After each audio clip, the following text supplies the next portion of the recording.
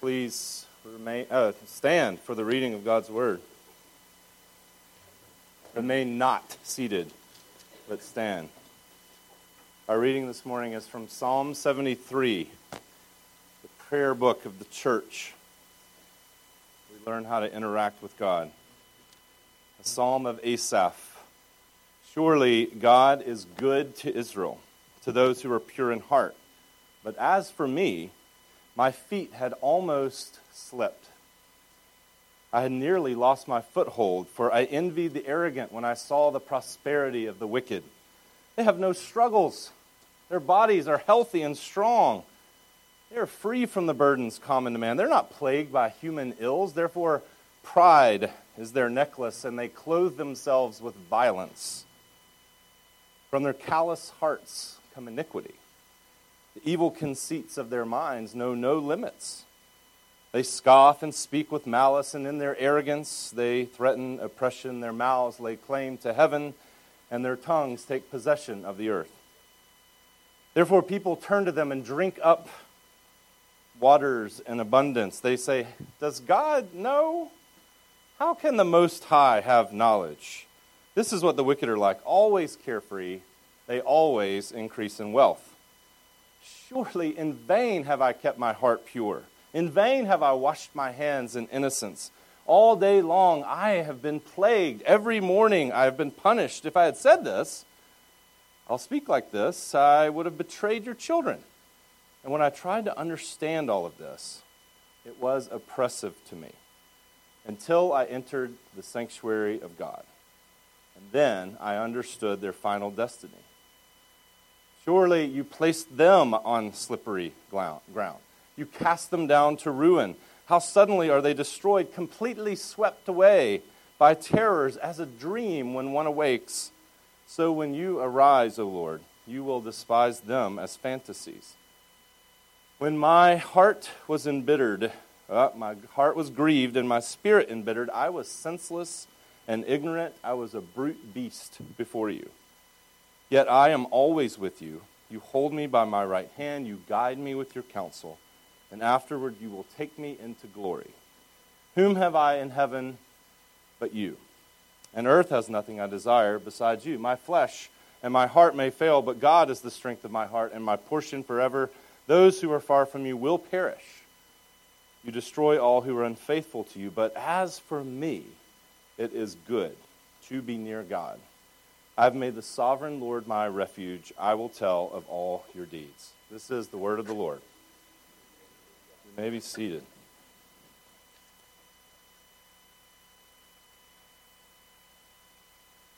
Pray.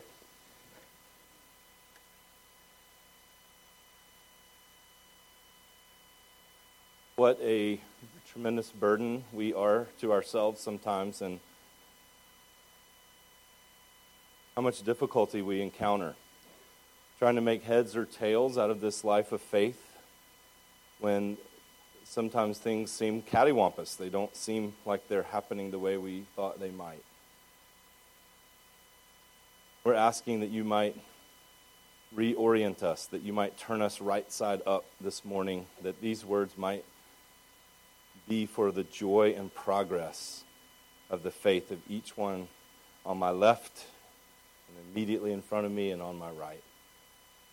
Lord, I appeal to you on the basis of your kind and strong affection. Bring glad-heartedness even in the midst of possible despair and dismay that may be in this room this morning. Come, Lord Jesus, we invite you. Amen. So, a few weeks ago, I was coming home from a date with Kathy, who is my wife. We were celebrating that we had gone on our first date 27 years ago when I was 3 and she was 2. We played blocks together. And I came home and my mother was watching our children and was searching on the interwebs. And I heard her say that she was looking for a certain song, the song they used to play on this show that was so formative in my youth. And I must tell you that a huge part of my spiritual formation as a child could be boiled down to three things besides school and sports. One, watching bad Atlanta Braves baseball.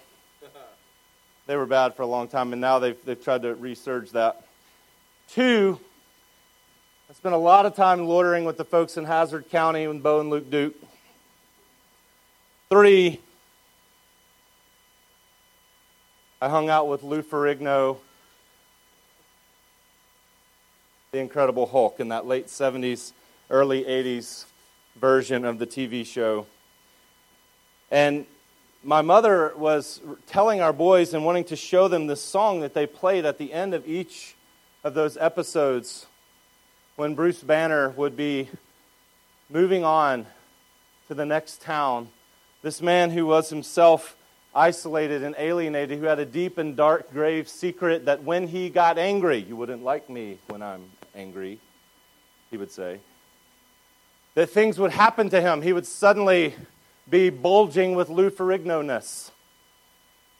His pigment in his skin would turn green. He would do things that he could not later remember when he turned back into a mere scientist. He was always hitchhiking to the next town, always a sojourner to the next place, never at home anywhere, accused of murder. And they would play this song. My mouth's so dry, I don't know if I can do it, but it goes.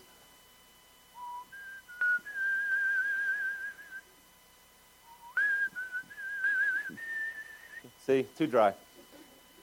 Sometimes I'm a good whistler, but not this morning. This haunting piano tune, one note at a time, heavy-handedly called the Lonely Man theme. But they would play it at the end of every episode, and my mother reminds me, and I remembered the song instantly when she told me. I remember how it went. I remember the reverberations in my insides that made my guts shake, and apparently I would say to her as a 7-year-old, or ever how old I was, "Mom, why do they have to make the music so sad?" I was a very emotionally intelligent young child. Why do they have to make the music so sad?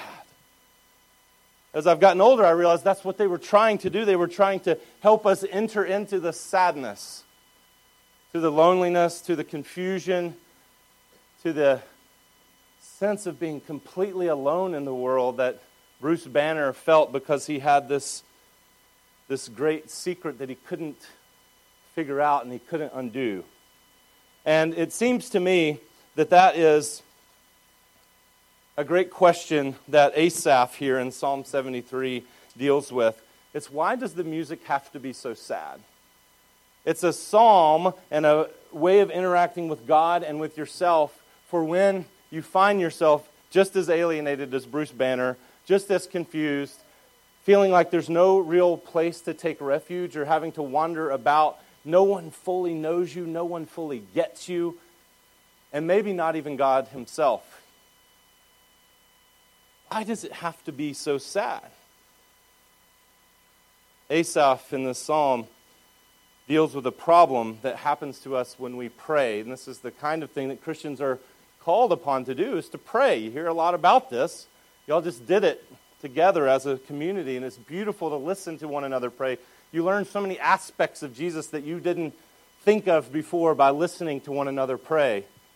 It's so lovely to me, and it's so instructive. But when you pray, you also have to deal with the fact that sometimes it seems like God has fallen asleep, that maybe like your grandpa after supper, he's just nodded off in the chair. He's not sleeping, he's just resting his eyes. But it's also a problem that just exists in the Christian life in general. Wait a second, I thought God was good. I thought he took special care of his children. But it looks like maybe he's forgetting them. And he's remembering everybody else. And so, Asaph says, surely God is good to Israel, to those who are pure in heart. But as for me, my feet had almost slipped. I had nearly lost my foothold, for I envied the arrogant, and I looked around, and I was overcome with this grief when I saw the prosperity of the wicked. Our first point today is this: when you are dealing with God, most especially in prayer, but in all of your life, when you're dealing with God, you're dealing with a relationship and not with a recipe. It's really important to realize this. We've been talking about prayer a lot up at Rock Creek on the mountain, and so we're thinking about prayer. We're thinking about, how do I come into the presence of God? How do I ask and ask away like the Bible urges me to do? How do I think of prayer as a real thing? And a lot of you here think of prayer as a real thing, a real means for getting a future that God has not yet brought about formed. Getting changes wrought in you and in others. Repair of things difficult, but when it seems like God's not listening, it seems like the prayers aren't being answered, what do you do then? And I think it's important to realize that we are dealing, and I think Bill Hybels said this, I don't know where I got it, but we're dealing with the relationship, not with a recipe. Asaph has this in his head: we're the covenant people.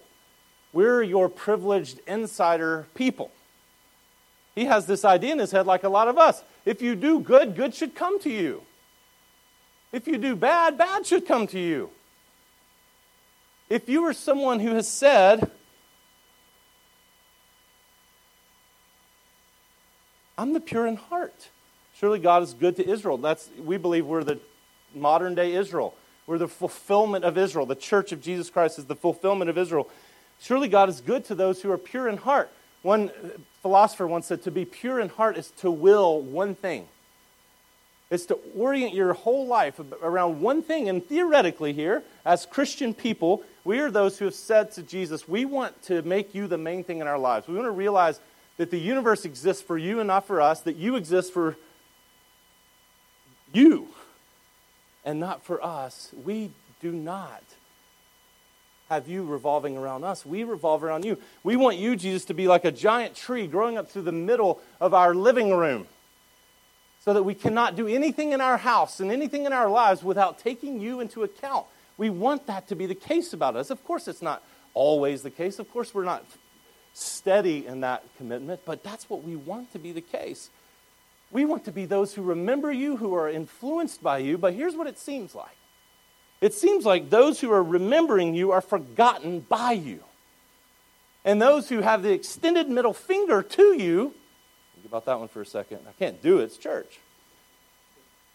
But those who are forgetting you are remembered by you. That seems, to use a great word, cattywampus. That seems upside down. That don't seem right. And if you're thinking of this as a kind of recipe, if I do this, God will do this. If I act in this way, then God is bound to act in this way. If you think of your relationship with God and your prayers like that, then you're going to be severely disillusioned. This is what has happened to Asaph. He's looking around and he's saying it's not fair. I envy the arrogant. They have prosperity. They have no struggles. Their bodies are healthy and strong. They are free from the burdens common to man. When they eat mellow mushroom pizza and they gain weight, it looks like they've been working at CrossFit. When I look at a donut, I gain another chin. That is not fair. That is not fair, O Lord. Therefore, pride is their necklace. They clothe themselves with violence. From their callous hearts comes iniquity. Their mouths lay claim to heaven. Their tongues take possession of the earth. It's not fair. They marry supermodels even though it looks like they have the skin scalp of a Pekingese on their head. Think about that. It's a way Homer. It's not fair. He has, in a way, the sort of sentiment that St. Teresa, that you may have heard of, once said, Lord, if this is how you treat your friends, it's no wonder you have so few of them. I thought we were friends, God. And why are you being so kind to your enemies? Nothing is happening to them, and yet to me, you seem silent, absent, you've barred the doors of heaven, you're not answering. It feels like you're out of my life, and I want you to remember me. I'm remembering you. But if you're thinking of it as a recipe, you're just going to be disillusioned. I asked people in our congregation for their thoughts on prayer. I asked them several questions, and one friend wrote this back because this is what he does. He wouldn't just answer a question straightforward. He'd give me this extended metaphor. He said, what if you were learning to prepare your grandmother's famous blackberry cobbler? I had asked, what's frustrating about prayer to you? And that's how he responded. What if you were learning to prepare your grandmother's famous blackberry cobbler? There's a list of ingredients and an ordered set of steps. Blackberries, flour, oats, butter, brown sugar, vanilla. Preheat the oven to 400 degrees. Grease the pie dish. Cook till golden brown, etc. But what if within those steps was the following? Step 5. After mixing the dough, look at it. Tell it 25 times what wonderful dough it is. You are dough. I am recognizing that you are dough. You're such wonderful dough. I can't believe what dough you are. Or step 8. Now that you've greased the pie dish, pause. Sit quietly. Ask the Crisco to make the cobbler flaky light and to make the food separate nicely from the dish. Be certain that you have asked in the correct manner. You can ask it silently or out loud. Out loud will probably work better. Step 12. Don't rush it. Before placing the dish in the oven, look over what you've done. Keep looking at it. Maybe hover your hands over the dish. Close your eyes. Wait. Keep doing this until you have done it sufficiently. If you put the pie in before you've done this sufficiently, it might be fine or it might not. He keeps going and at the end says, welcome to prayer. And see, you may have been taught at some point, as I was as a young man, when I was taught to address God, I was taught this substructure: acts, adoration, confession, thanksgiving, supplication. That's a good little device, a good little approach for God. But if you start to think, if I just praise God enough, if I just confess enough, if I just do what is right, if I just fast enough, then suddenly God is beholden to me to do and realize every dream I have for the future. You are going to be very frustrated because God isn't some celestial Coke machine. There is not a recipe for how to deal with Him. He is a living being who is brilliant and mighty good and deeply concerned for what you become and what the world becomes, and therefore He is not going to merely succumb to everything you want because it wouldn't be good. So there must be something else going on when you find yourself like Asaph saying, why does it have to be so sad? Why does it have to be seemingly so unfair? Why does it seem to be the case that God remembers those that I think He should be forgetting, and He forgets those that I had hoped that He was going to remember? What is going on there? What's going on when I start to say, is this in vain? Do I believe in Jesus Christ in vain? Is it a waste? Am I being tricked? Am I, as I've heard Troy say before, on candid camera? Is this all a big celestial joke? All day long I've been plagued. Every morning I've been punished. When I tried to understand all this, it was oppressive to me until I entered the sanctuary of God. I'll tell you this. The sense of arrogance, the sense of hurt, the sense of alienation, the sense of being punished, the sense of being plagued, the sense of being forgotten. All of these things, Asaph realized eventually were meant to be couriers, Evites from God that said, will you come when it seems so sad and spread out your sorrows in my presence?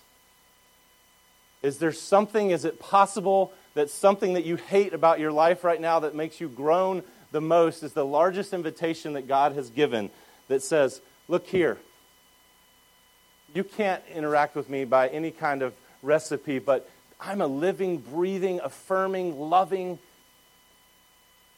force of good in the world for you and for all who will call on me. Come into the sanctuary of God. Come into the presence of God, which we've been told now isn't the temple anymore.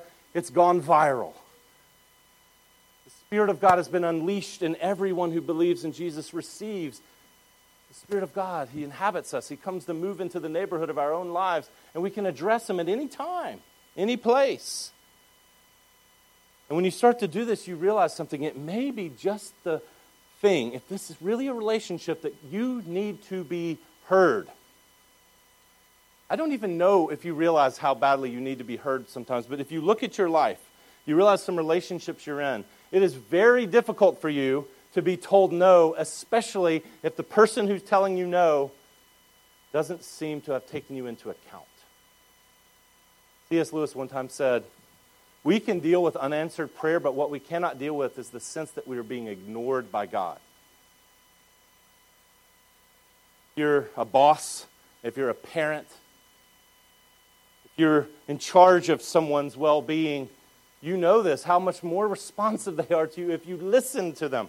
You know that you will rarely, if ever, open your mouth in any kind of honest way to someone that you think is not going to really fully hear you and let your words influence them. This is why I think Asaph gets changed when he comes into the sanctuary of God.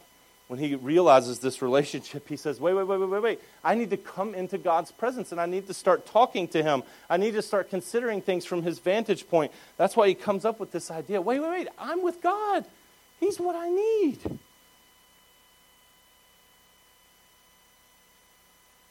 Being listened to is what helps you feel loved. And one of the gifts of prayer is simply that God listens to us. Dietrich Bonhoeffer once said, God shows His love for us not only in this, that He gives us His word, but also that He lends us His ear. And in fact, it is His hearing that precedes. His hearing comes before all our speech to Him. We actually pray in ways we don't even know. We actually want to interact with Him in ways we don't even know because His listening, His ear is inclined to us, and it's like a vacuum that sucks prayers out of us. Have you seen on the YouTube this video? It has about 1.5 trillion hits. Okay, 1.5 million. Which surely must mean that somebody in this room is among that number. And on it, you have this scene in a living room where there's a man and a woman, the husband and a wife. You might have participated in a very scene just like this. The lights are dim. You can tell you've entered into a heavy conversation. There is a lot on the line. Things are tense. The woman is describing, it's just that there's all this pressure. And sometimes it feels like it's just right up on me. And I can just feel it, literally feel it. And it's relentless. And as she turns, this beautiful camera shot, you see her profile, and there's a 4-inch galvanized nail sticking out of her forehead, which is not addressed yet. And she keeps going. I just don't know if it's ever going to stop. I mean, that's what worries me. I just don't know if it's ever going to stop. And her husband, who is terrified and confused, he's looking at her. She looks at him. She stops talking. He knows it's his turn. And he says, yeah, well, but you do have a nail in your head. And she says, it is not about the nail. And he answers, are you sure? Are you sure? Because I bet if we got the nail out that a lot of these things, and she says, stop trying to fix it. You always do this. Bamboozled as he is, says, I'm not trying to fix it. I'm just trying to point out that maybe the nail is causing, you always do this, she says. You always try to fix things when what I really need you to do is just to listen. And he says, fearing his very life, well, you see, I don't think that really is what you need me to do. I think you need to get the nail out. And she says, see, you can't even listen now. He says, okay, fine, I'll listen. And then she settles down, regathers her composure, and then she continues her litany of troubles. It's just that sometimes there's just this achy, I don't know what it is. I'm not sleeping very well at night. And all my sweaters have snags in them. All of them. And he looks at her in defeat and says, that sounds really hard. And then they kiss and bonk heads with the nail. It's a brilliant little skit. You can look it up on the YouTube. It's a brilliant skit, but it gets at something pretty profound. One, besides the inane madness of how husband and wife ever communicate with each other in any significant way ever, but it tells you something about how important it is for us to be listened to, how badly we long to be listened to. And one of the things that will happen to you in the midst of these moments where you say, why does it have to be so sad? Why does it seem so unfair? It's entirely possible that the correction in the universe, the correction in your life that you think needs to happen, in fact, isn't the thing that needs to happen. What needs to happen is that God is summoning you, so that you can come into the presence of one who has long been waiting for you to speak. So that he'll hear you. So you can listen about the nails in your head and the nails in the other people's heads, the blips in the universe that are not going as they should. You're dealing with not a recipe, but a relationship. And it's very important to realize that in addition to this, if we are dealing with a relationship, we're dealing with this thing that's listening, that this listening is what actually helps you feel loved. This is why Asaph comes into this place where he says, earth has nothing I desire besides you. Whom have I in heaven but you? See, he starts to see things because before, and this is the other point, he was thinking that his own feelings, his own interpretation of what was happening was all of reality. And if you're going to be a Christian, really, if you're just going to be a successful human in any way and not be completely swallowed up and drowned by your own reactions and interpretations of things, you have to realize your responses to things, your feelings, your emotional reactions to what happens in the world is not all of reality. Asaph says, when my heart was grieved and my spirit embittered, I was senseless and ignorant. I was a brute beast before you. But it seemed so real to him. He felt oppressed. He felt like his feet were slipping. He felt like his world was falling apart. He felt like maybe it's really silly to believe in Jesus at all or to believe in God at all. I'm being punished. It's not fair. The universe is an unshepherded place. It's not kind. This world isn't bathed and cared for by God like I thought it might be. And he is, at the moment, he's being swallowed up by his own interpretations. But what he begins to realize is that when he gets in God's presence, he realizes there's way more to the story than his own emotional reaction is telling him at the moment. It's important to know. Think about this. You ever get mad at something? You ever get really angry? If you're the one angry, there is nothing more reasonable in that moment than the anger. But anger is a blinding emotion. It makes every other consideration in the dark. And it makes you feel like you have the justification to act ever how you want. Every time I'm mad, every time I lose my temper, every time I'm frustrated, it makes perfect sense to me. If that's someone coming down the mountain enjoying God's beautiful creation and going too slow, I am justified in being angry and thinking, maybe I should run them off the mountain. Of course, because they're going to make me late. Why wouldn't that justify whatever I wanted to think or feel or do? And if you watch somebody get really angry, that's why these bloopers are made. You watch somebody on an athletic contest get really angry, it's kind of funny. It's almost cartoonish. Because if you're not the one angry, you realize how out of proportion it is, how disproportionate. It's a caricature of humanity. But in the moment when you're feeling it, try laughing at someone who's really good and angry. And see if they go, ha, ha, ha, you're right. You got me there, fella. You'll get hit in the nose. Do not laugh at an angry person. Anger, and so many of the things that we take in, we say, I must be reading reality right. He's come to this conclusion. Okay, God abandons the righteous. He takes care of the wicked. It doesn't matter to believe in God. He's no good. He can't be trusted. That's what his heart's telling him. His heart is leading him, and it's leading him away. It's leading him astray until he comes into the presence of God and he realizes, oh, wait a second. Then I entered the sanctuary of God. Then I understood their final destiny. He says, oh, wait a second. We're in the middle of a very long story that we're only at the beginning of. We're only at the part where Augustus McCrae and Woodrow F. Call are saying, I got to get to Montana before all the bankers and the lawyers get to it. Lonesome Dove, you got to watch it sometime. We're at the beginning of a story. We're in the middle of a story. It goes long. If it's only for this life we have faith in Christ, we are to be pitied among all men. We are people who will not die. We are people who will live on a new earth. We are people who have to wait for God to make everything right.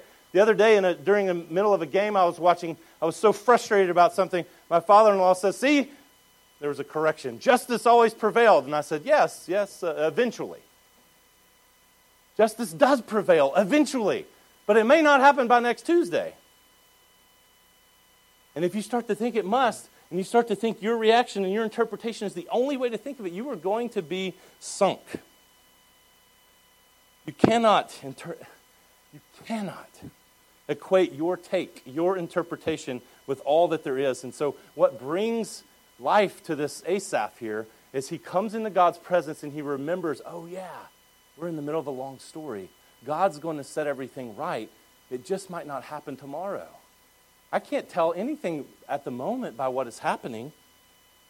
And so he has to submit, in a way, to this larger picture of reality.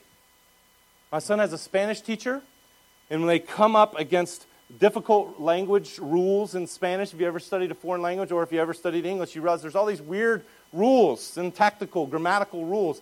And he says, listen, boys, if you get to this place, you just have to submit. And he has them do this. Oh, Espanol. Oh, Espanol. He has them bow down to Espanol, to submit to them. To realize if you're ever going to learn this language, you have to submit to its rules. Every line of work, every game there is to play, every relationship you're in, there are certain rules you have to submit to. This is what it's like to be on this planet. And if you want to operate with God, you have to submit to a wisdom that's larger than yours. But what will happen as you do that is you'll start to see. There was a man in 1996 in Grand Rapids, Michigan, named Vern Harriman. He was an advertising executive, and for some reason I do not understand, he was power walking in the mall, and right near Thanksgiving, and I think he had vision problems, like severe vision problems. He couldn't see very well, and something happened, and suddenly, as he was power walking in the mall, Vern smacked into a pole. That's sad. That was an appropriate response. Don't laugh at that. He smacked into a pole, and he said, and suddenly things got brighter. And he said, by the time I got home, I knew something was going on. His smacking into the pole actually caused sight to start to return to his eyes. And his ophthalmologist, Dr. David Sevensma, sort of a master of overstatement in Grand Rapids, said, his experience is definitely unique. He surprised a lot of us. 7 of you got it. This man who could not see collided with another reality, and suddenly his sight came back. It's amazing. And I urge you to consider, like Asaph finds here, that when you find yourself befuddled and confused about what's going on in the world, you need to spend some concentrated time with God. This isn't the kind of time sometimes that This isn't like 3 minutes while you're washing the dishes. I got to clear out some space, and I got to have a running inner dialogue with God, and I got to reorient myself to reality. I got to have a collision with God in prayer so that my sight can come back. Because right now I'm stuck in the gloomy little dungeon of myself. I just keep thinking about how they've hurt me. I just keep playing it over and over and over and over and over, and in my head I keep thinking about how he's not loving me the way he's supposed to. I keep thinking about how she is not coming through for me. I keep thinking about how my parents won't help me the way I want them to. You're in the gloomy little dungeon of yourself. You need a collision with God himself in prayer so that your eyesight can come back. I'm going to close with this. I always have at least 4 hours of material, and I just have to edit on the fly. I don't know anything about superheroes, even though I mentioned the Hulk earlier. I have children, and I have our new associate pastor, Corby Shields, and he knows a lot about superheroes, and so do my kids. I was recently at this Young Life Northwest Georgia dinner. One of our deacons is the head of that, and it was a wonderful evening in the superhero theme. And someone told me that I have got to watch Daredevil on Netflix. Does anybody know about this show? This show, Daredevil, well, it's starring Matt Murdock. He is a lawyer, a blind lawyer who operates within the justice system as a lawyer by day to right the wrongs, to care for the oppressed. But you see, there's something interesting about Matt Murdock. At night, he operates outside the confines of the judicial system. He is a one-man vigilante. He is blind, yet he sees. He knows judo, apparently. He can self-heal. He can run really fast. He can dodge bullets and hatchets, even though he cannot see. He seems to be able to almost fly. He can stay suspended for a while he does a 720 and kicks a bunch of people. It's pretty fascinating. And in one scene, his friend Claire has been abducted by the Russians, because it's always the Russians. And they are trying to frighten her into revealing his identity, which she does not know. They don't share their identity. Superheroes don't tell who they are. She doesn't know. And they're beating her, and they're smacking her around. They're hitting windows above her head with a baseball bat. They are terrifying her, and she sits cowering, bleeding, bruised, terrified. What is his name? Tell us! I don't know. I'm telling you, I don't know his name. And she's being truthful. And they're in this warehouse. Bunch of villainous Russians with their firearms threatening her. She's totally alone. Totally without help. When suddenly the lights in the warehouse flick off. All the men are stunned. You see, she realized something happened. She realized that Daredevil, that Matt Murdock, who she doesn't know, is on the scene. Because even the darkness is as light to him, you see. And so as soon as she realizes the lights have all come off, she suddenly finds herself welling up with boldness. And she says, you want to know what his name is? Why don't you ask him yourself? She realizes he's come into the place. She realizes he is there now, even though it's totally dark. And then within minutes, he's got 42 of them, which that's his favorite odds, 1 against 42. And he just uses his fists and his feet and his sightless eyes. And within seconds, he's got 42 of them wrapped up in a bouquet, all dead. What's amazing to me is to think that this woman standing there, still bruised, nothing about her circumstance changed, still bloodied, still hurting, still huddled in a ball of terror, just knowing that a strong presence came into the room, changed her demeanor entirely so that she could yell at her tormentors. Why don't you ask him? She suddenly became bold. She got in the presence of one who she knew was for her and not against her. Prayer, when things are so sad, is not a recipe. It's a relationship. And it's a relationship where you get heard. And sometimes that is what needs to happen more than anything. You need to be heard, to know that you are loved, to know that heaven and earth has nothing you desire more than God. What I really need is God. You're the kind of person, probably like me, who sometimes thinks, God, if you don't fix this about my life, I'll die. You have solutions for yourself. I have earnestly and honestly in times in my life thought if I got a pair of suede Sebagos, my life would be fixed. If I just could get a Jeep, then suddenly all the insecurities of my life would be taken away. All the struggle, all the angst that comes from being a human in this world with so many uncertainties would suddenly be fixed. That something substantial about my life would change if I just had a Jeep. Do you realize how stupid that is? But you all are just as stupid. You're welcome. We all do this, where there are things we think if we just get the right house, the right job, the right spouse, the right something, you have a solution in your mind. If this will happen, I will be changed.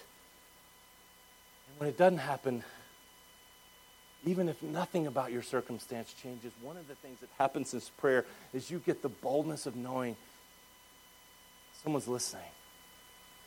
Someone who can do something about it. Someone that you really crave underneath the stuff you think you crave. And he knows it. Why does it have to be so sad? I don't know.